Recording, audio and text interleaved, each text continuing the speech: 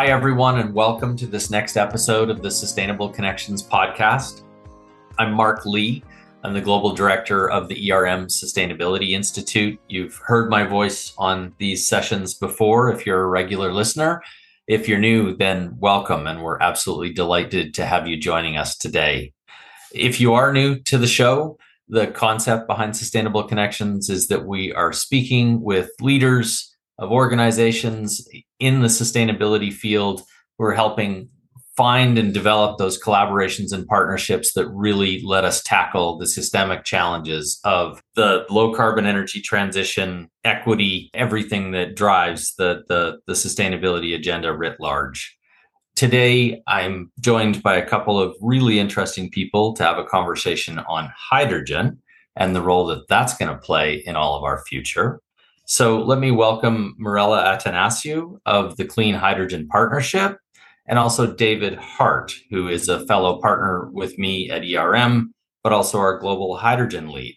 So first, Mirela, hello, welcome, and please tell us just a little bit about yourself and your role at the Clean Hydrogen Partnership, and give us the headline on the organization as well.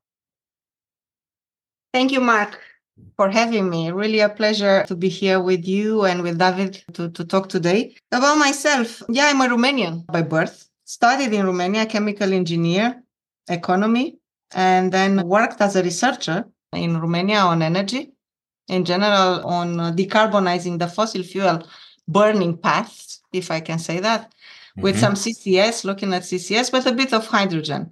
And 20 years ago, in fact, 1st of March, it's going to be 20 years ago, I came to Brussels, started to work for the European Commission as a research program officer, and have been given the hydrogen portfolio 20 years ago. It looked a bit scary to me at the beginning, I have to say.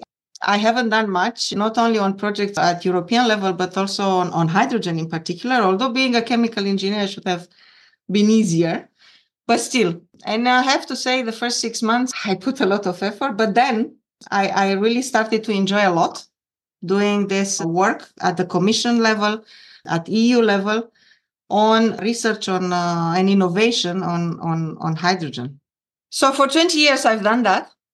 And in 2008, in fact, I moved with the file because in 2008, the European Commission decided to start working in partnership with industry in doing research and innovation in Europe to speed up, if I can say, the development of the technologies, but also their introduction into the market. So the file left, European Commission moved into the joint undertaking, and I left with the file. I was so happy to follow that because, like I said, I was enjoying a lot. Now I'm part of this Clean Hydrogen Partnership still for 15 years already. I'm currently the head of operations. So I'm heading the entire operations here, about 15 people in my team, all team of project officers, managing more than 150 projects now currently running, but also complemented by a team of knowledge manager and communications. For a year almost, I'm also doing the interim executive director job. I have to say it offered me another perspective into management of this organization, which I enjoy. I enjoy also, but I think I prefer to stay head of operations. I think I like to do practical things. I like to see achievements. This is what I enjoy most. Well, no, great intro, and glad to hear the arc of the journey, kind of 20 years in hydrogen, now 15 years Clean Hydrogen Partnership. And interesting to actually hear you reflect on the difference between that operational leadership and the executive director role. I'm going to come back to you in a moment for a bit more on the Clean Hydrogen Partnership itself. But David, first want to give you a chance to introduce yourself. Thank you, Mark. Lovely to be on this with Mirela. Really looking forward to the rest of the discussion. My journey actually started in Japan. I graduated from university. I went to work in Japan on research and development engineering. I went to a conference where I saw a fuel cell back in 1992. I had no idea what it was, how it worked, but I was intrigued. I ended up going back to university, doing a master's and then a PhD in hydrogen energy systems, running a research group in hydrogen in the 1990s, and graduated, or perhaps slipped over to the dark side, into consulting in the early 2000s And so I've been doing hydrogen things for about 30 years now, which is quite scary, but it's really exciting. The trajectory between the early questions, which were what is hydrogen and who cares, to how do we implement it? How can we use it to scale up? How can we make money out of it? How can we use it to save the planet? It's a really great place to be. Well, if we can answer even a few of those questions today, from how we use it to make money to how we use it to save the planet, we will feel like we've accomplished an incredible amount. Mirella, I think it'll help us get to those things if our listeners just understand a bit better what is the Clean Hydrogen Partnership. Not all of our listeners will be based in Europe, and not even all of those based in Europe, I think, will understand the organization. So can we get a summary of that in a minute or two to help set the stage for the rest of the conversation? It has been created in 2008 by the European Commission with our industries in Europe, who decided to join forces. It's a public-private partnership. We call it now Clean Hydrogen Partnership. Before it was called Fuel Cell and Hydrogen Joint Undertaking. It was a very long legalistic name. We try to make it easier also for people to understand that it's a partnership in which, like I said, both sides, public and private, join forces, public with funding, private with direction, with strategy. And whatever we decide to do on research and innovation at EU level, complementary to countries, because this is also what I have to explain every single time, that as compared to other continents in Europe, we have this European Union and all the efforts at EU level complement those of the countries. So whatever we do here, we do in a partnership, and we know for sure that the technological solution that we develop in the partnership exploited further by the industry. We don't do research for the sake of research. That the Commission does with other programs. Here, we do research that industry, again, is interested to further exploit.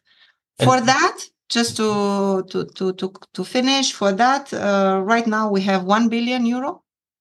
It may not seem a lot, but this is a transnational, if you want, effort. And we try to get people around, researchers, industries around the whole Europe to work together with this 1 billion euro. That's great. Incredibly helpful. And I wonder if you can take even one step further, Mirella, and give us an example of a project that CHP is currently activating, and tell us why it's influential. Tell us why it's emblematic of what CHP is trying to accomplish. Wow, that's difficult to choose a project out of the 367 we have supported. Let me take a valley. I know I may become a bit boring with again and again give example of this hydrogen valleys concept that we formulated in Europe.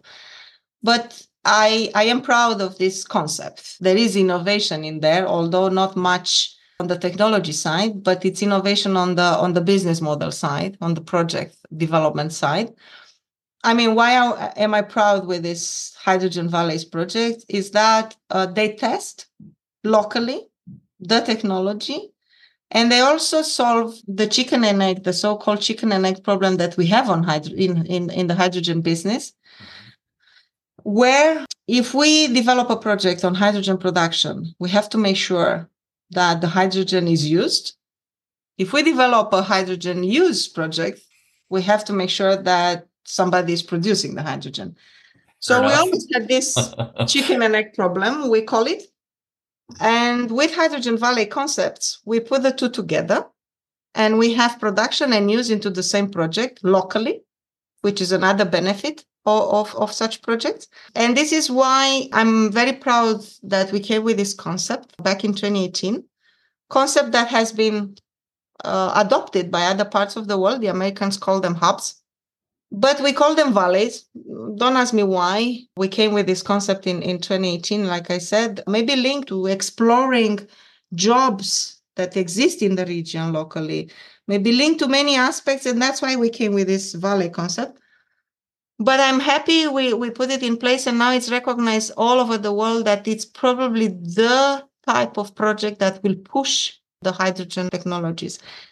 And we have about 15 to 17 projects of valleys all across Europe in about 9 to 10 countries. So I'm happy to give that example. And so each hydrogen valley is in effect, a pilot and a test case where there is production and use, multi-stakeholder, sounds like perhaps government at more than one level, and private sector involvement to make all the parts happen. Yeah. Great. And I think shows a little bit of the complexity of making this unfold too. David, I want to get the ERM perspective on hydrogen, if you will. We work across diversified energy.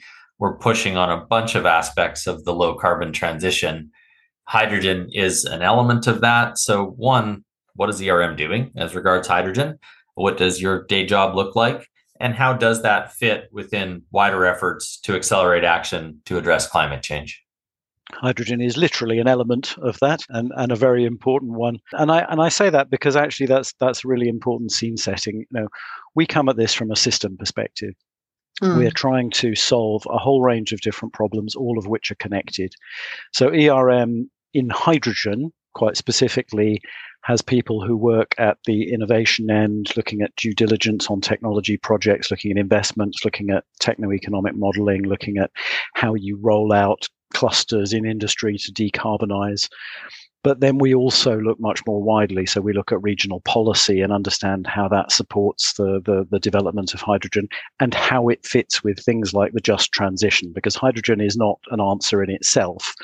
It is there to help us to decarbonize, to clean up the air, to allow local use of resources, to create jobs, to achieve all sorts of other things that are part of the bigger ERM sustainability objectives and values and what we're all striving towards. So we do environmental impact assessment, we do health and safety work, we do permitting, we do all sorts of really interesting things in different areas, all with the hope that we will have an impact to pick up on exactly what Mirella said, to build these ecosystems that are self-functioning and self-supporting and will grow into something that actually is very meaningful in terms of helping us save the planet, as I was saying.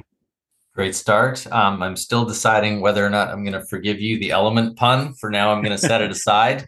I am going to toss the same question back at you as I did at Mirella. Can you give me an example of a project that brings that to life? I think the specificity really helps folks understand the story. So we actually work really closely with the Clean Hydrogen Partnership, and we have done since it started, and in fact, before it started.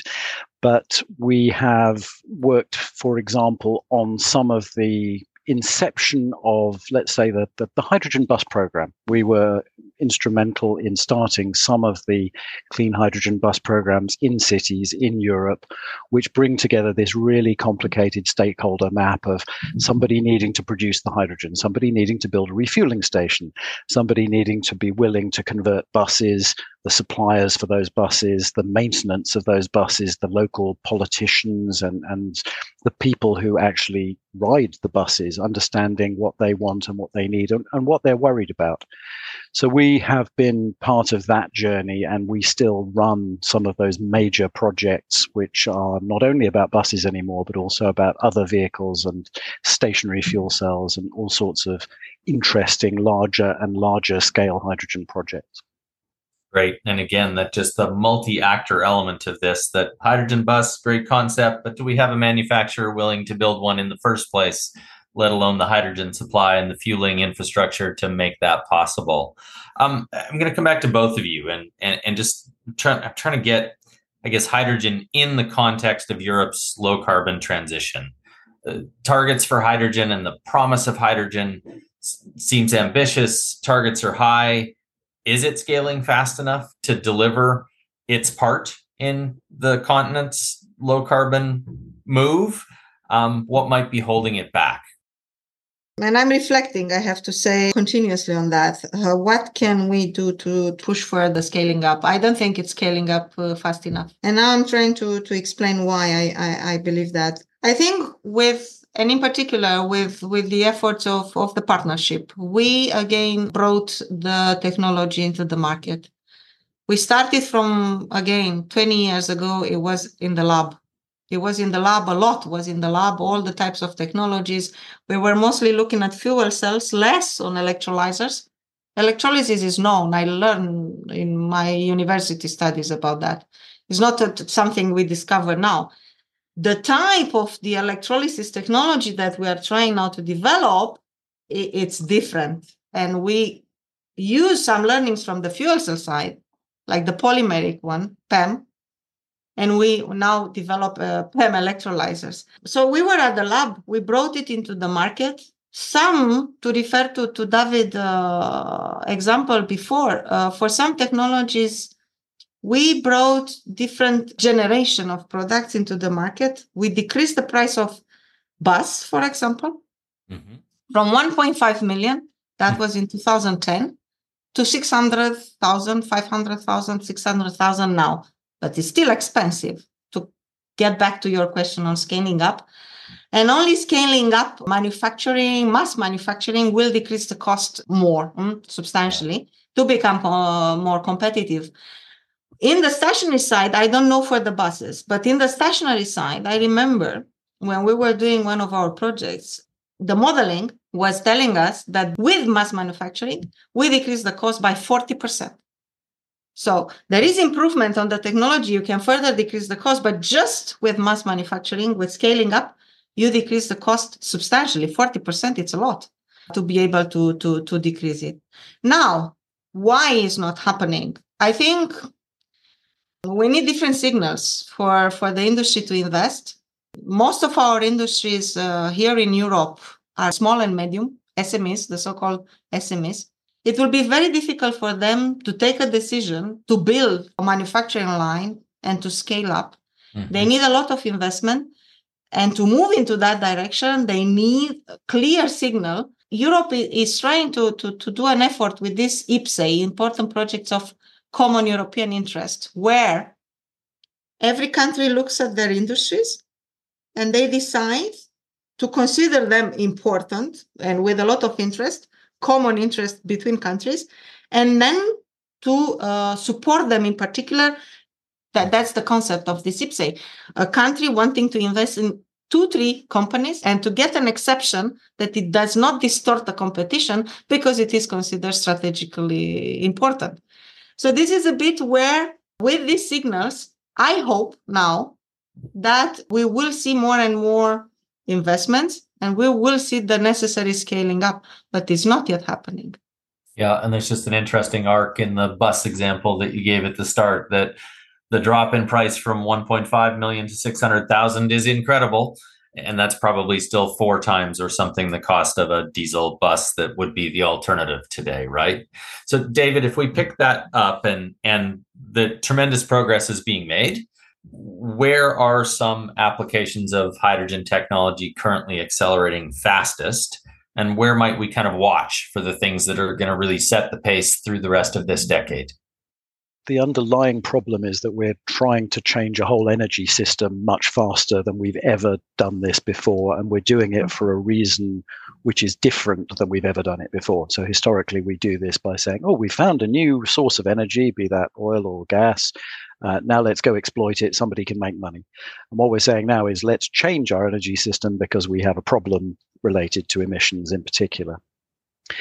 So all of those stakeholder groups that you mentioned earlier all have to be aligned in order for this uptake to happen rapidly. And as Mirella was saying, you need the scale in manufacturing, and we need to scale. The electrolyzers industry was a few hundred megawatts 5 years ago.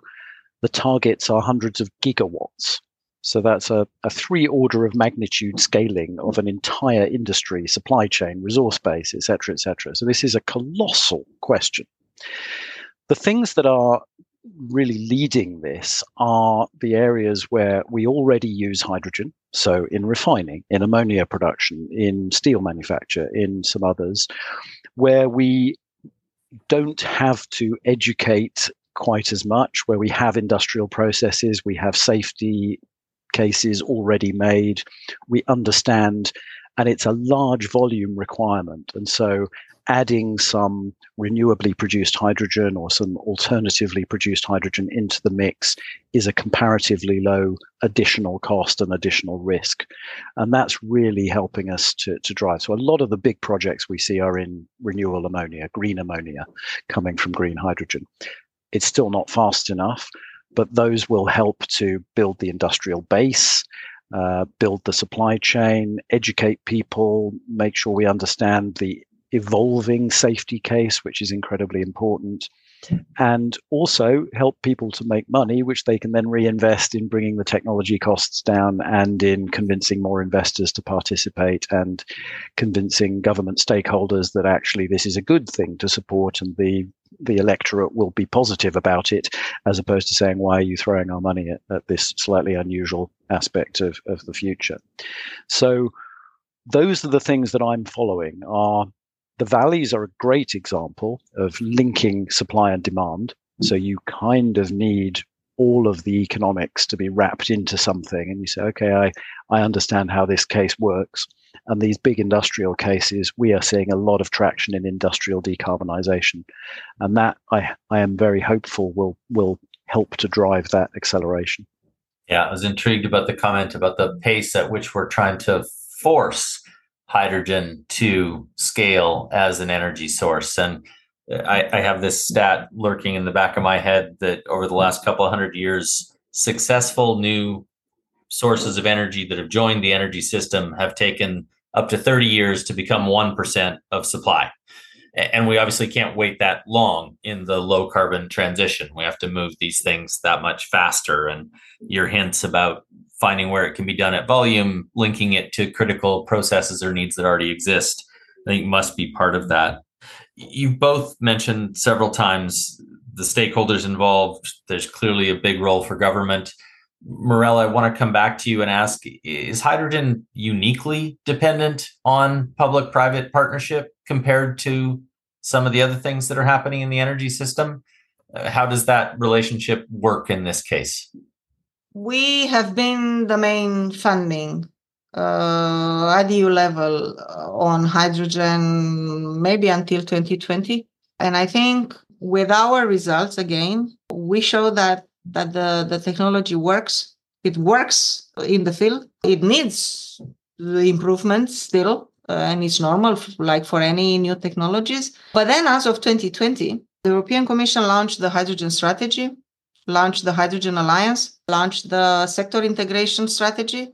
So it started to come with new policies, and then with the new legislation, put in place more tools for funding. So we are not anymore the only source of funding. There is the Innovation Fund, which is based on the ETS, emission trading scheme that the European Commission has in place. Now, as of November last year, the bank, which is not a physical bank, it's an auction for the premium difference in hydrogen production price. It's a pilot for now, but the Commission intends to put more in place. They received more than 132 applications for this auction. So there are many sources of funding, in particular in Europe. And again, I'm only mentioning funding opportunities at EU level. Mm-hmm. I mentioned at the beginning, there are many funding opportunities at national level or regional level. There are funds, regional funds. There are social funds, for example, to train people that we are now trying to see how we can use for training the workforce for hydrogen. There are many sources of funding. However, where we still differentiate ourselves, it's on research and innovation. And I'm coming back to the points of David before. I think to get to gigawatts, we need still to improve the technology. The best we know now from our projects is how to install 10 megawatts. Mm-hmm. We cannot go to gigawatts with a multiple of 10 megawatts. That would be my opinion. And especially in the 10 megawatts, we have modules of less than one. We need to work to improve the technology. We need to reduce its footprint.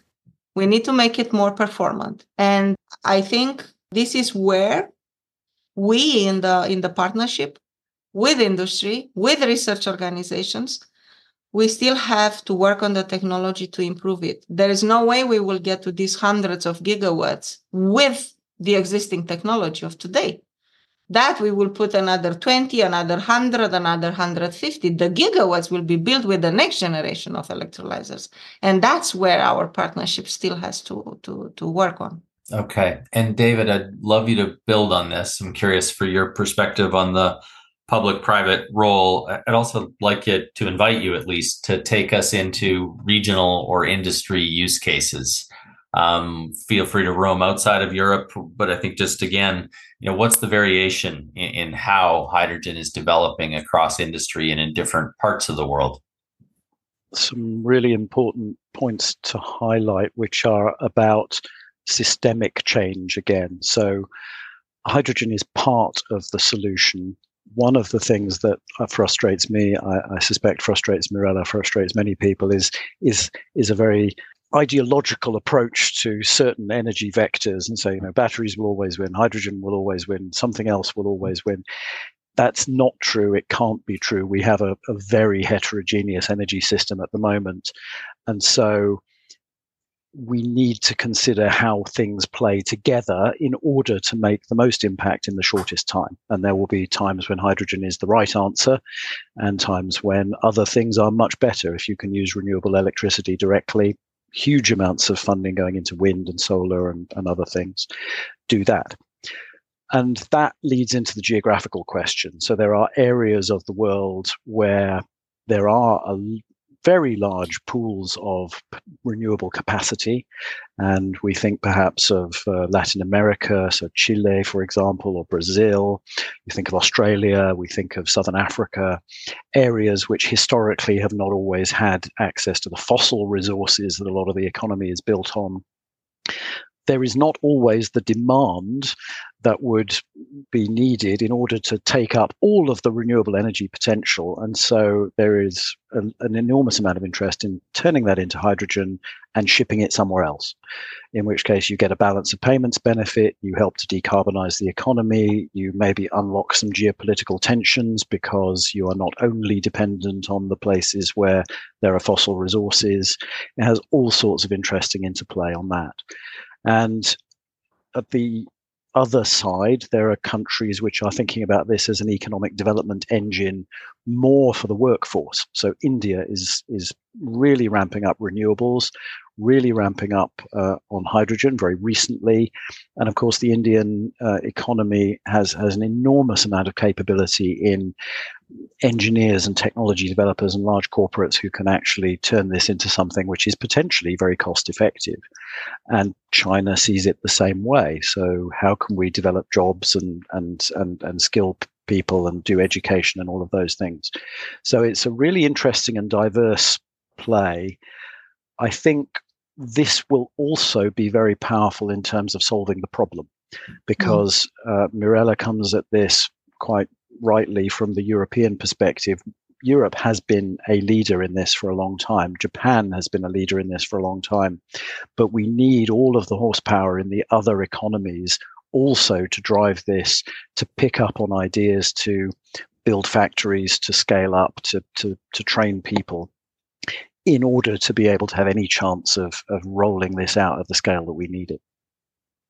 Reflecting on where you led in on vectors, and interested in you saying, like, I think, don't view hydrogen in isolation and don't judge its success or failure on its own. It's one of multiple vectors that are moving forward, helping to drive the low carbon energy transition, but they all only succeed if they're kind of intertwined and they're somewhat mutually dependent, that this is a workforce play in India and we're converting a part of the economy. So it is really helpful actually to view it in that integrated way. So there's one other thing. I read an interesting comment in an article not that long ago, which basically said, in order to achieve the fastest possible energy transition, we need to work together. And in effect, by turning into little groups of ideological supporters of an individual technology or energy vector or solution, all we are doing is slowing down the transition and helping the people who don't want it to happen. And I found that very powerful, because I think this is very much, it's not one size fits all. And we really have to be talking to each other and listening to each other about what makes sense in different places, and that the dogmatic approach is not a positive one. Yeah, rarely is, I think, but that's almost a whole other philosophical and theoretical discussion, isn't it? Mirella, I'm going to come back to you, and David, I'm going to throw the same question at you in a moment. So be ready. We've talked about some of the ways this space has developed, some of the obstacles to its scaling faster at present, but also some of the ways in which we're beginning to see breakthrough. And as we kind of come and draw this to a close, I'd love each of you to talk about the indicators of progress that you watch or rely on to tell us where this is working. What can folks interested in hydrogen's potential learn from, learn to observe, and where should we be looking for the most interesting advancements in the next few years? Mirella? I really hope to see the scaling up, the manufacturing happening. Again, coming back to my comment before, we need still to do some efforts on improving the manufacturing processes. That's one thing, and continuously working on solutions, maybe linked also to what David said, where hydrogen can make a difference. We have never said hydrogen is the solution. It's the solution. It's a solution. It's one of the many solutions. And indeed, we have to focus our efforts where it makes sense. And maybe coming back to our program, and I hope I'm not going to upset anybody by saying this, I'm very careful.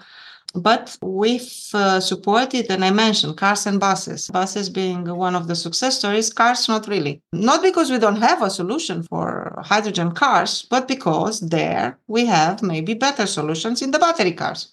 We are not saying hydrogen cars will not be used, but probably will be in a less percentage than in other transport modes, like probably in aviation, where indeed it's either hydrogen or sustainable aviation fuels, still based on hydrogen, or like in trucks, where again we know that hydrogen will make a difference. So this is where probably we should focus our efforts. That's how I will see, if you want, the future. And again, trying to improve some of the other technologies, even on production or on transportation. David referred to ammonia. Again, I hope not to upset anybody. I don't really believe in that career. I know it's easy. We know how to transport ammonia from point A to point B. And then what do we do with all the ammonia arriving in all the ports in Europe? That's, for me, still a question. We are still working at a very low TRL on cracking ammonia. How many fertilizer we can still produce with this amount of ammonia? Because again, we don't know, and I don't think it's good to burn it. So you see, there are questions that I think we still have to answer to. And this is, I think, where we should spend, if you ask me, or I should spend my time in the next 5 to 10 years. You've kind of set out your own challenge, but I like the guidance on the need for us to be selective and smart in application of hydrogen and the other technologies that can complement it, to make sure that they do complement and don't compete. David, looking forward, where will we see acceleration? What will tell you we're being successful? In a sense, fairly obvious, but I think nevertheless worth reminding people of places to look. It's about where we see investment going into manufacturing. So if somebody is prepared to commit to building a 100,000 unit production line, they have a reasonably clear view of a use case and an offtake. Not always, but that's a good indicator. And I agree, we need to focus on the things that work. And so we're in what I call a chaotic transition phase. We've suddenly decided we need to ramp up. We've thrown all sorts of efforts at it, lots of policy, lots of money, lots of different companies have popped in. What we're going to see now is a consolidation. We're going to see the market starting to decide what works and what doesn't. So we will see use cases that need less and less support. And I think that's the other indicator, is where you can start to build an ecosystem which relies on very little government support, whether that's stick or carrot. That's a real sign that we're getting into scale-up territory. Yeah, and that makes great sense. That use cases that need less support will be the ones where we will see entrepreneurs and investors willing to build that line that can produce 100,000 units of whatever it is that they are ready to make that decision to invest in. David, Mirella, I really just want to say thanks to both of you. It's been a pleasure to have the conversation today. I hope folks out there in the world have enjoyed listening to the three of us as much as I've enjoyed listening to the two of you. If you're a listener of the Sustainable Connections podcast and curious about other episodes, you can find those on ERM.com. You can also find them on your favorite podcast platform, be that Apple or Spotify or YouTube. We would love it if you would subscribe. Even better if you might offer us a review or a comment. But again, to close, focused on today's guests, David, Mirella, thank you so much. Hope you have a wonderful rest of your day and that we'll get a chance to continue this conversation another time. Bye for now.